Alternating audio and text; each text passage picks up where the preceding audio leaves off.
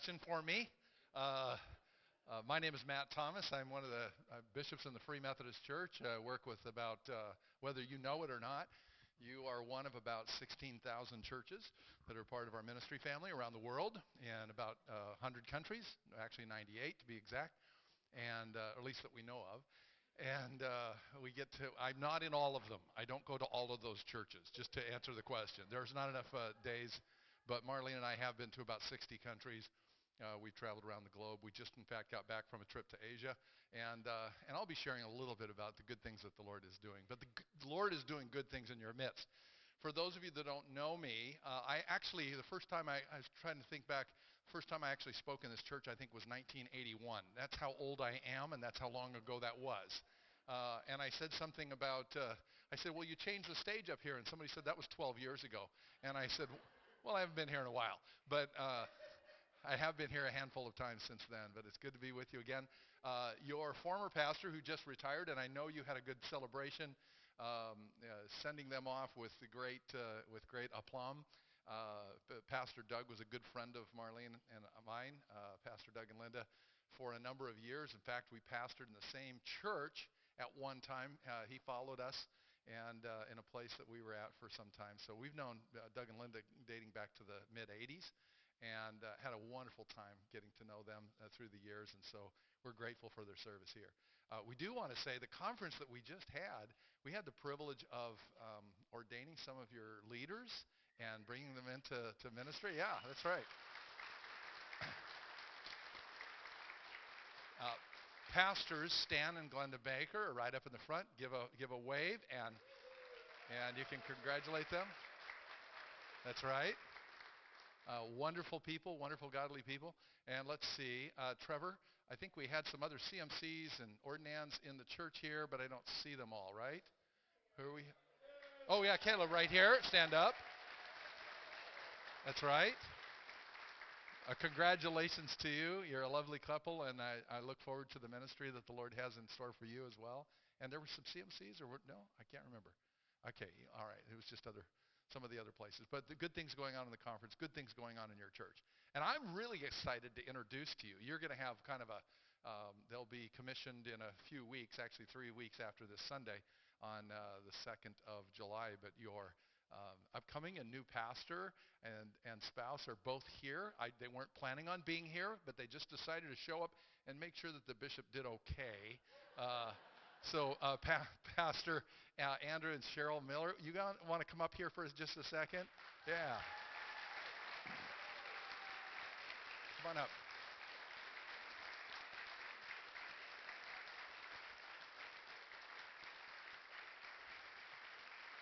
Now, I just want you to know you're getting good ones.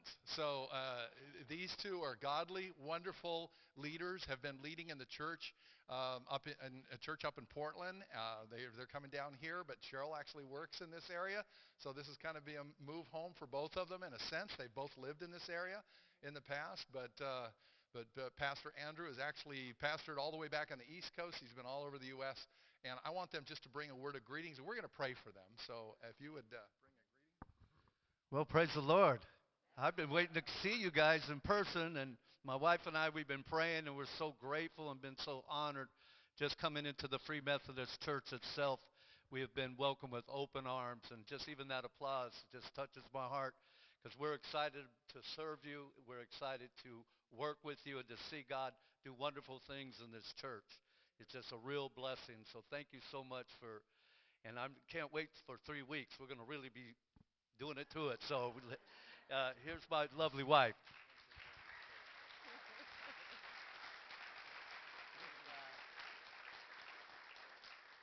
Praise the Lord.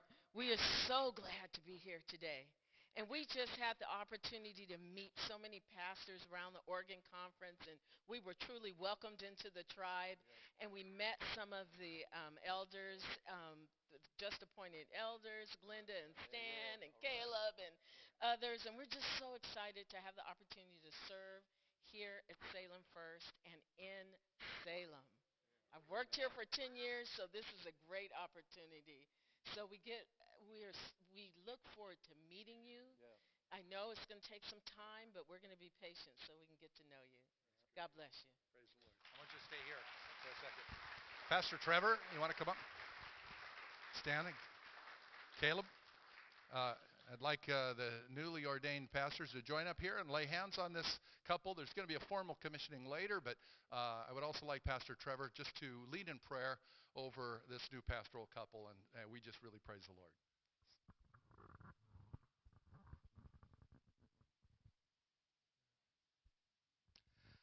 God, we thank you for the new and exciting thing you are doing. God, we thank you for the heart that you have prepared. And even hearing Andrew's story, how you've been speaking to his heart about this before he even got a phone call. And God, we give you thanks for the way you are orchestrating and working things out. God, I pray that you would knit our hearts together, that God, that we would have your vision and your understanding and your perspective of how to move forward and how to reach the people around us and how to better be your body in this community. God, I just give you thanks for this opportunity to welcome new people and new leaders and ask Jesus that you would guide all of us into doing your work. We give you thanks. We give you praise. In Jesus' name. Amen.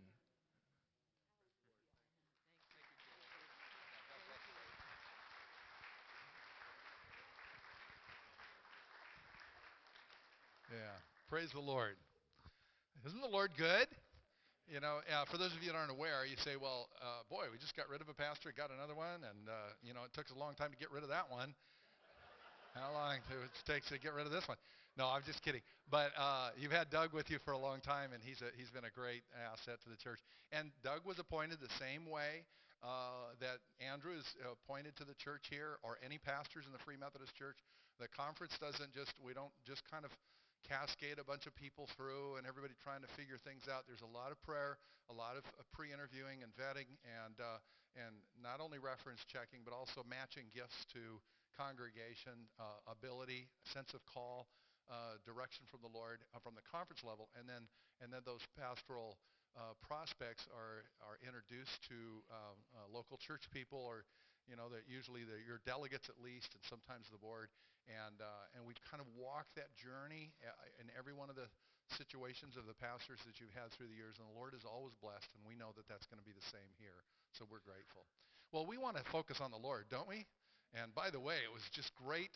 Is Gail here? Is she still in here? Yeah, Gail, thank you for leading in worship. You and the team, you did a marvelous job. You're blessed to have a wonderful worship team. Did you know that? Yeah.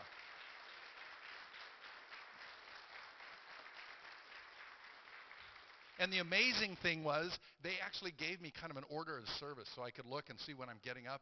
And it said right there, it said Gail Worship. And I thought, what a coincidence of a great last name for your worship leader. It says Gail Worship. So I just think, that's just phenomenal. I'm grateful that that's your last name as well. And if it's not, it will be from here on out, right? With the rest of the congregation. So what I want you to do is we're going to walk through the Word here for a little while because we want to focus on the Lord. This is the Lord's church, right? Yeah, it's not Andrew's church. It's not Doug's church. It's not my church. It's the Lord's church. And you're part of the body of Christ, and so we want you to sense the presence of Christ as we're to gather together here. So we're going to take your Bible, and if you want to open up your iPod, open up your Bible if you have it, to Matthew chapter 16. We're going to take a look at something that may be a common passage for you. It may not. But there's several different verses we're going to be looking through together. If you're a person who doesn't read your Bible very much, you should start. That's a command from your bishop, letting you know that that's a good thing probably for you to do. If you are familiar with the scriptures but you don't have them in front of you here, then you can trust me or ask the person sitting next to you. Is he accurate? So you can ask those kind of questions. That's okay. I want you to lighten up here a little bit. You're going to have to breathe with me. This is the way this works. When I tell a joke, which I just did, nobody laughed. If I say something funny, you laugh. I did that one time in a church I pastored years ago. I said, this is how this works, folks. I say something funny, you laugh. And somebody in the back said, when you do, we will. And I thought, oh, that was brutal. That was brutal, wasn't it? Okay. So in Matthew chapter 16, Jesus has been with his disciples for a long time. He'd been traveling around with them, and he took them in a place far, far north. How many of you have been to Israel? Probably not a lot, but some of you. Okay, 1, 2, 3, 4. Okay, those people just raised their hand, have either been to Israel or they want to get saved real quick. So they raised their hand. Pastor Trevor, maybe you want to get saved. So in Israel, we've traveled. It's not a real big country, but when you're on foot and traveling as Jesus did with his disciples, you kind of stay within approximate area. Well, there was a place called Caesarea Philippi, which was way north. And it was a place that internationals traveled a lot because it was the Las Vegas of Israel at the time. It was just north of Israel. It was a place where all the religions came. And what happened in Caesarea Philippi stayed in Caesarea Philippi. There was all kinds of riotous living that people would do. People would sacrifice to idols, to different gods. They would do all kinds of things that were, suspect. There was virtually every god who could be worshipped was there. And Jesus takes his disciples there to ask them a question. It's kind of interesting. So it'd be like a 20-mile walk. And then finally stands, I could just envision Jesus standing before all of these idols. And as he stands there, he says to the 12 apostles that are standing with him, his disciples, he said, so who do people say that I am? They'd never asked that question before. But they've had their ear to the ground, so they know what people have been saying. So he said, well, some say, by the way, I'm quoting out of verse 13 of chapter 16 of Matthew. It says, some people say John the Baptist. You see, John the Baptist was a friend of Jesus who had been beheaded, and they thought maybe he'd come back to life in the form of Jesus. They said, others say that you're Elijah. Elijah had been prophesied would come back because, he went in power.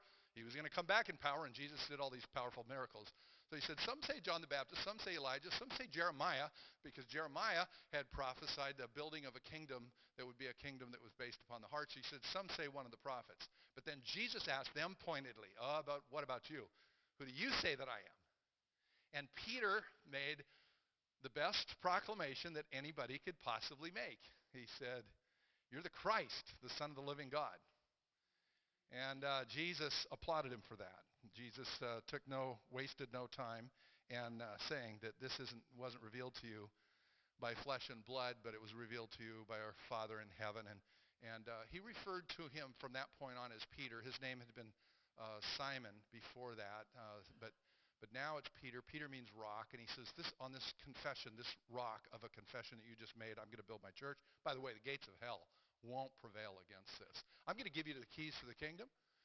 And because you made this confession, and because you realize I'm the Christ, the Son of the living God, those things you bind on earth will be bound. Those things you loose will be loosed as well, both on heaven and on earth. And he really praised him for that. Now Jesus, this is the point we're going to hover on for a little while. So then Jesus said, okay, now they know who I am, but they don't really know what that means or what's going to happen to me, so I better let them in on it. So if you have your Bibles with you, in verse 21, he says something interesting. He's going to say three things, and he's going to say it again and again and again and again. And so he tells them at this point in time, he says, from that time on, Jesus explained to his disciples, now here are the three things. He must go to Jerusalem and suffer. So there's an issue of going to Jerusalem and suffering. He's going to suffer.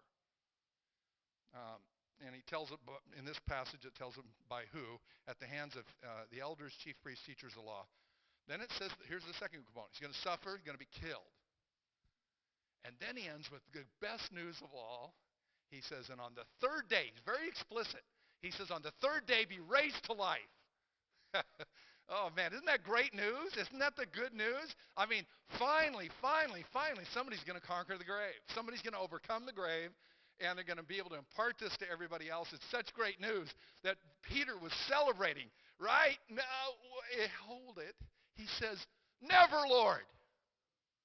This will never happen to you.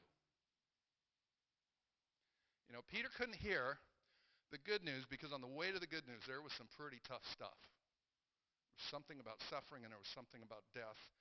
And it so rang like a gong in his ear that somehow the voice of the resurrection was being muffled. Though Jesus was ending with good news, all Peter could say was, never, Lord. Never heard it. And we know that Jesus wasn't pleased with that response. He had been pleased with the one before because Jesus says, get behind me, Satan. Now, I don't know what you wouldn't mind having Jesus call you. Probably Satan's not on the list, all right? Yeah, you don't want Jesus calling you Satan, right? And then he has to go and he has to talk specifically about kingdom things in ways that they were not able to hear because they couldn't hear the good news the way that Jesus was trying to convey it.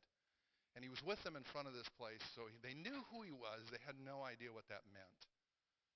And might I suggest, as we launch along, because you're going to see the same kind of thing take place again and again. I'm just letting you know. In fact, if you want to right now, I'm going to invite you to turn to the very next chapter. That's chapter 17.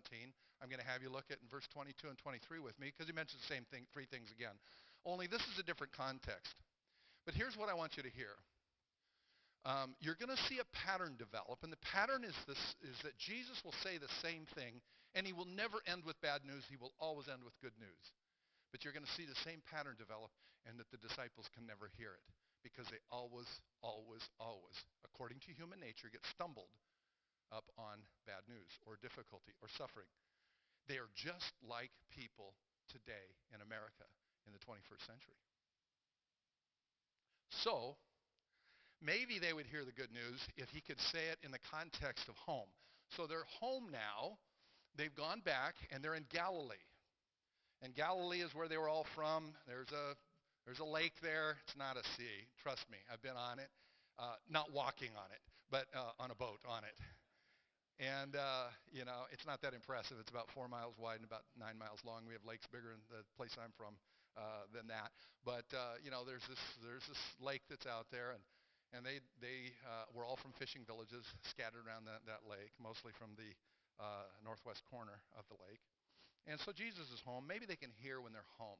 Their ears are a little more clear. They're not dulled by the senses of all of these false idols that are around. It says, when they came together in Galilee, he said to them, now you'll notice the same three things, only he's going to add some things now. He's kind of revealing a little bit more. He says the Son of Man is going to be betrayed into hands of men. So now who betrays people? Somebody that's on an insider, right? Somebody who's a friend, somebody who's close. He's going to be betrayed in the hands of men. Now, so there's the beginning of the suffering piece is actually a betrayal, which might be just as bad as physical beating, that kind of suffering. But then he mentions the other two parts as well. They will kill him, and then very explicitly, not just saying in a generic fashion, but he'll live sometime in the future. He says, on the third day, he'll be raised to life. And they were excited. They finally got it. They finally heard the wait, what are the very next words? It says the disciples were filled with grief. They heard nothing about the resurrection, but boy, they heard about the murder. And they riveted their attention on the murder and the painful reality, probably some of them absorbed in their own what's going to happen to us if Jesus is killed scenarios. We left everything. We have no vocation now if he's gone. We expected him to set up a kingdom, and that kingdom doesn't look like it's forthcoming. We don't know exactly what's going to happen now. Now, Jesus, I'm going to have you turn to chapter 20. So we're skipping a few chapters. Jesus is going to do the same thing again, but now it's getting down to the 11th hour. I mean, they're getting closer to Jerusalem. This time they're headed up to Jerusalem. And as you walk, if I'm going to help you follow me on a map here. So Caesarea Philippi is way up here. Galilee's here. Then they go down the Jordan Valley, and they head which is below sea level, by the way, the Dead Sea, when you get down all the way to the bottom of the valley there. And they go all the way up to Jerusalem, which is significantly higher than sea level. So it's a trek up, and people would frequently sing songs of praise to the Lord if they were heading up to Jerusalem. It was like, they called them songs of ascent. They were headed up. You can read some of the Psalms are actually these, and I'm sure that they were probably singing along the way the great things that had taken place in Jerusalem, the great prophecies about Jerusalem. But as Jesus was heading up to Jerusalem, it says that he took the 12 aside. In other words, he wants to take these 12 people, and it's getting really close to where this is all going to be realized. So he wants to be very explicit. So he mentions the same three things again. If you have your Bibles, it says in verse 17 of chapter 20, now Jesus was going up to Jerusalem, so he's heading up the hills. He took the 12 disciples aside and said to them, we are going up to Jerusalem, mentions the place again, and the Son of Man will be betrayed. He mentions the betrayal part of suffering, but he gets really explicit into the kind of suffering this time and the whodunit. He'll be betrayed into the hands of the chief priests and the teachers of the law. They will condemn him to death, but they're going to turn him over. And the Gentiles, so the non-Jewish people, are the one who are actually going to put the nails. And it tells us explicitly how he would die. It just doesn't say killed. What does it say this time? He'll be crucified. But it's the same three components. He'll be suffered a little bit more. He's given them a little more information as they go along, but it's the same three components. He will suffer. In other words, this time talks about flogged, beaten, the whole bit. He'll be killed, but not just killed. He'll be crucified. And then he mentions verbatim the same thing, the same third part he mentions all the other times. He says again, on the third day be raised to life. Praise the Lord, they finally got it. Now, he had just been talking about kingdom stuff. He gets to this bad news, good news stuff, and they blow right over it. And all we know is that there's the mother of James and John had heard about all these kingdom stories that Jesus had been talking about and said, hey, by the way, can my kids have a special place in your kingdom when you get there? Do you notice a pattern? Here's some patterns. Number one, Jesus told them the truth about what was going to happen, right? Number two, the pattern was he not only said the same things every time, but he always ended with the greatest news that's ever been given. On the third day, he'd be raised to life. The third pattern is they never heard it. They never, ever heard the good news. Because they were riveted on the death, the implications of the death, the crucifixion, all the difficulties that were associated with it, what they would experience, the bad news elements of death and the implications for them. They were consumed in kind of this dour circumstance, the problems that they were having. So Jesus finally gets to Jerusalem, and he takes them up in the upper room. They find an upper room, and it's prepared for him. And by the way, people gave him a great greeting coming into town. You know, at the very beginning, hail is he who comes in the name of the Lord. You know, blessed be the Son of David. They lay down palm branches and cloaks, and in he comes on a donkey. And so he's marshaling his troops, if you will, into Jerusalem, and there's great celebration going on. But right the night before he was betrayed, he had dinner with the folks, and he served them the Lord's Supper. You've received communion, haven't you? We remember that night when Jesus had not only served them the supper and told them what it meant, that it was his body that would be broken, and it was his blood that would be poured out for them. But he took, immediately after he was finished with that, they sang a hymn. This is in chapter 26, verse 30, if you're looking through with me. They sang a hymn, and then they went up to the Mount of Olives. I've been there, and so you're in Jerusalem. You can see everything from the Mount of Olives. You see all of Jerusalem. You have to climb a hill. You go down to the Kidron Valley, and then you go all the way up to the Mount of Olives, and you can look around, and you can look down inside the wall, and you can see everything that's going on there. It's got lots of places for people to worship and pray and things there. Now, it wasn't quite that neat in those days, of course, but there was a garden there, and they sang a hymn, and then they went out to the Mount of Olives. And I could just see Jesus finally getting there. After catching his breath, he decides he's going to try it one more time, only he's going to say it differently. He's going to use the Old Testament prophet this time. So rather than just saying the Son of Man is going to be betrayed in the hands of men, you can suffer many things, be crucified, and then on the third day be raised to life, he says it this way. He kind of lumps it into two components. And he tells them a little bit about their role participating in this, that he was going to have to do this alone. So he says, then Jesus told them, this very night, you will all fall away on account of me. That's verse 31. For it's written, I will strike the shepherd, and the sheep of the flock will be scattered. But, and here he always ends with this, after I rise again, now he doesn't get into the third day. He gives them a specific place where he's going to meet them. He says, I will go ahead of you into Galilee. Oh, they got it this time, right? He finally gives them a meeting point. And so they surely would have got it. What did Peter hear? All we move to is Peter saying, oh, everybody else might scatter. Everybody else might deny you. I'll never deny you. You know, I think Jesus said, should I call him Satan again? Nah, I already done that. I already done that once. I don't need to do that again. Oh, my goodness. How many times? 4 times. I tell them this marvelous news, and all they focus on is the bad stuff, is the difficult stuff. I told him I was going to meet him. I told him I'd go ahead of him to Galilee. Peter didn't hear it, so he says, hey, Peter, I'll tell you what. You pronounced how you'd never deny me, but before the rooster crows in the morning, you're not only going to deny me once or twice, but 3 times.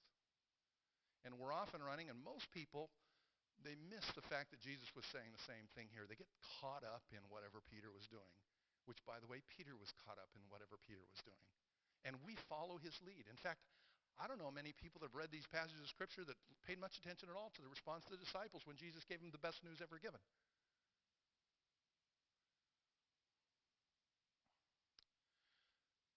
So I'm going to take you to one more passage. And while you're turning there, it's in Luke chapter 24. Luke 24 is kind of after the resurrection, so it's finally taken place. And angels are there. Jesus is not. Luke, I said chapter 24. I meant Luke chapter 24, the first. We'll take a look at the first 8 verses when we're there. Angels appear there, so they're kind of shocked, I think, because the angels end up saying exactly what Jesus said before. They listen to Jesus how many times? At least 4. May have been 6, 8, 10. We don't know. It says in the second time that Jesus said this, it said from this time forward, from the time he was in Galilee, he told them again and again. Now, Matthew's gospel records 4 instances, but there may have been 6 or 8 times where Jesus, it wouldn't doubt it, put it past him if he said this 10 times. I'm going to suffer. I want to let you know I'm going to be killed, but the 3rd day I'm going to be raised to life. They never heard it. Do you think the angels heard it? Oh yeah, they get it. So on the first day of the week, very early in the morning, this is chapter 24 of Luke, the women took spices they prepared to the tomb because they did not expect the resurrection, because nobody were listening. Okay, they found the stone rolled away from the tomb, but when they entered, they did not find the body of the Lord Jesus.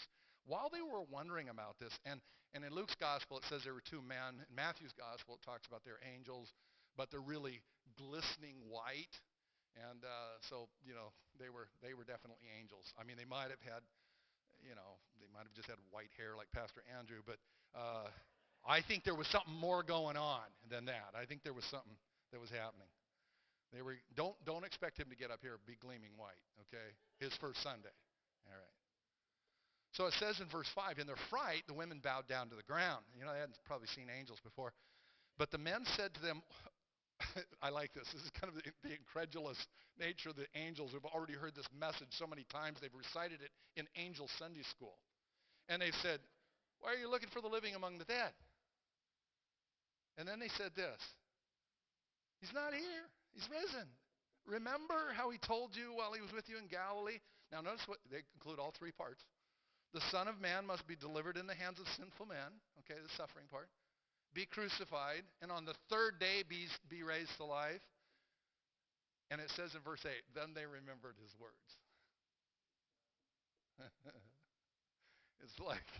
It's the classic. If I were to retranslate verse 9 with all my Greek knowledge, I would translate it as, oh, yeah. That's what verse 8 was. Oh, yeah. Then they remembered his words. He'd said it time and time and time again. What's the issue here, folks? The issue is the disciples were like you and were like me. We get so hung up on the financial situation or the dire circumstances, that relationship, or our own brokenness, our own sin, or the shame associated with it, or the difficulties that we have in life, or how hard it is to get a job or to deal with some of the circumstances. The Holy Spirit never leaves us like that. Never, ever. He always imparts his hope to people that by faith will receive it. He always reminds us that we win, that Satan loses.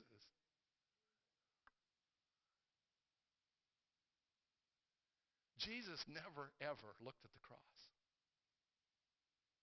Every Free Methodist church that I know of, we have a cross somewhere in the church, which is good.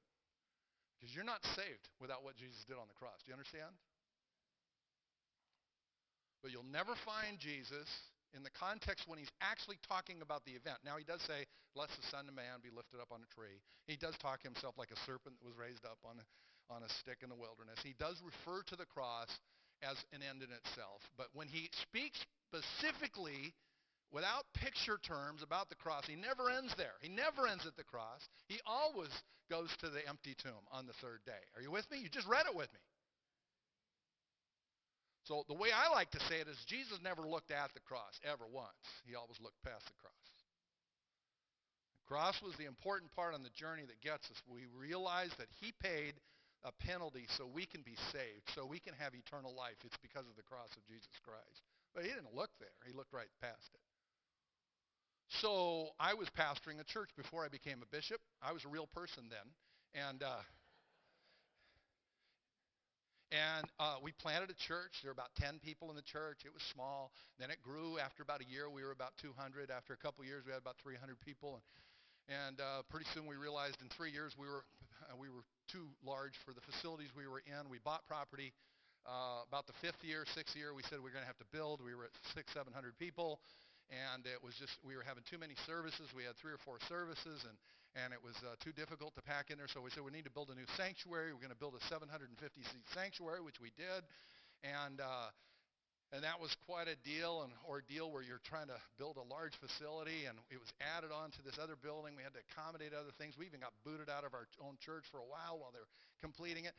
And all the people were really wondering what the senior pastor, what the lead pastor wanted to say about this new facility, this part of the facility. You know, what color carpet should it be? What color should the walls be? And do you structurally want it to be like this, kind of like a halfway around type of a stage type of thing, or a larger, longer nave, or, what do we want to do? How big the stage, all that kind of stuff. And you know what I kept telling them? By that time, we had lots of engineers, we had architects, and we had designers in the church. And I thought, why are you asking me? I don't care.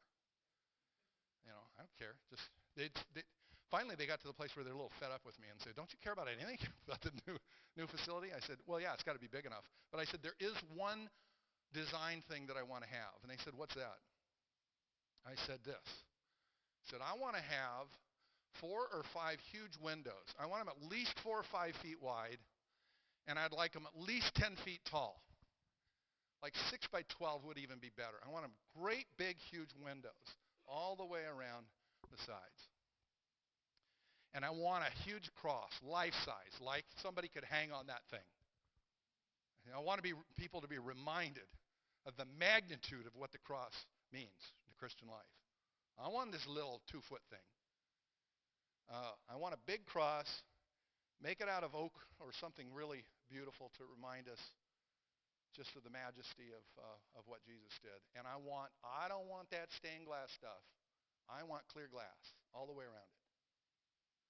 They went, "Okay, you're an unusual pastor, but you want to enlighten us?" "Yeah, I'll enlighten you.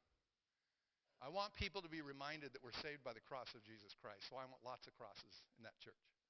And I want them to see right through the window, because we don't end at the cross. I want people to realize there's a world that because of the cross of Jesus Christ, they're going out to do ministry. They're going to serve him.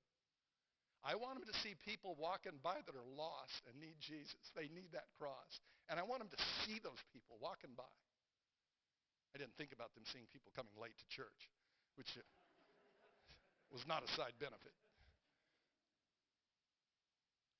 I want them to look past the cross and see, because of the cross, I want them to see the clouds and know that there's a heaven that God has prepared for us beyond those clouds, where we can be with him for eternity because of what Jesus did on the cross. I don't want to stop at the cross. I want people to see the beautiful trees and things. We were on a beautiful 13-acre campus. We were in a gorgeous place, and we had these great big fir trees, great big pine trees. I want them to see the beauty of the creation of the Lord right through the cross. Because of the cross, that God can restore the creation that he promises in the Scriptures. I said, I want them to see the cross. I want them to look right past it, because that's what Jesus did. They said, okay, now if you were to go to Timberview, you'll see a bunch of great big windows. Most people probably don't even know why they're there. And they'll see a great big cross in there, but there's a reason. Because I don't want to be one of those people that all we can see is the pain and the suffering and the anguish and the difficulty and the hardship that we've endured. But Jesus Christ gives us a whole lot more than that. Amen? Is there anybody here that believes that there's something good at the end of everything? The Lord does it. We lost a son 8 years ago. Marlene and I did, to cancer. 17 brutal months. Watching his body deteriorate. Unfortunately, his mind was keen. His spirit was refreshed. He'd been a youth pastor for a number of years. He'd led many people to faith in Jesus Christ. He held his faith through the storm in the midst of the things. And we actually had people come to us and say things like, aren't you angry at God? I thought, why would I be angry at God? I said, well, Mitch has got this deal. I said, yeah, I know. We're praying that he's healed. We pray that and we prayed fervently that the Lord would restore him. But what was Jesus' last prayer? What was his last prayer in the upper room? He said, my prayer, Lord, after he said all these good things about God would keep us from the evil one and sanctify us in his truth and all this stuff, he said, my prayer for them is that they will be where I am. In other words, what did he pray for all of us? That we get to join him. I feel like Peter going, never, Lord. This will never happen to Mitch. What? I just prayed that he would join me someday. You want to pray against me? You're just like Peter. I've opened up the hope of heaven. So I would tell people, I said, no, we're not mad. I mean, man, do we grieve? Yeah, we grieve. Oh, man, we would grieve. Shortly after Mitch passed away, I was sitting on an airplane. It was just a couple months afterwards. And what I didn't know is he took my iPod, put his picture on it, put a bunch of songs about heaven, so that by the time I would see his picture and hear these songs of heaven, that he would be there, enjoying eternity. And he put that on my iPod. Well, I hadn't seen it. So I'm on an airplane. And frequently, because I travel so much, I get these free upgrades sometimes to go sit up where they actually have real forks and knives and real food and things like that. And so this happened to be a flight where I got the privilege of being upgraded, and I was sitting up there, and I'd been working on my computer, doing what good bishops do, and sending emails and doing stuff. And then all of a sudden they came and were going to serve us a meal. I said, sir, would you like chicken? We have chicken or pasta. Which would you like? And I said, I'll take the chicken, please. She said, okay. So I put my computer away, put my noise-canceling headphones on, took my iPod out, and I just decided I'd listen to some music. And I'm scrolling through, and I see the picture of my son that he put on there. He's already gone. And the first song on there was I Can Only Imagine. Well, I'm bawling like a baby. She had delivered my food. I'm sitting there. I've got a fork in one hand, a knife in the other, and I am just bawling. I'm listening to a song about heaven.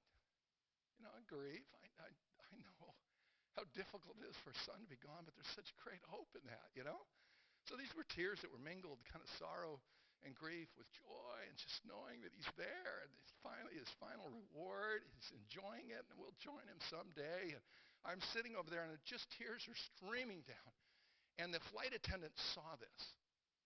She had no idea what was going on. She came up, and she tapped me on the shoulder, and I pulled my earphone back, and I said, yes. She said, sir, if you don't like the chicken, we have more pasta.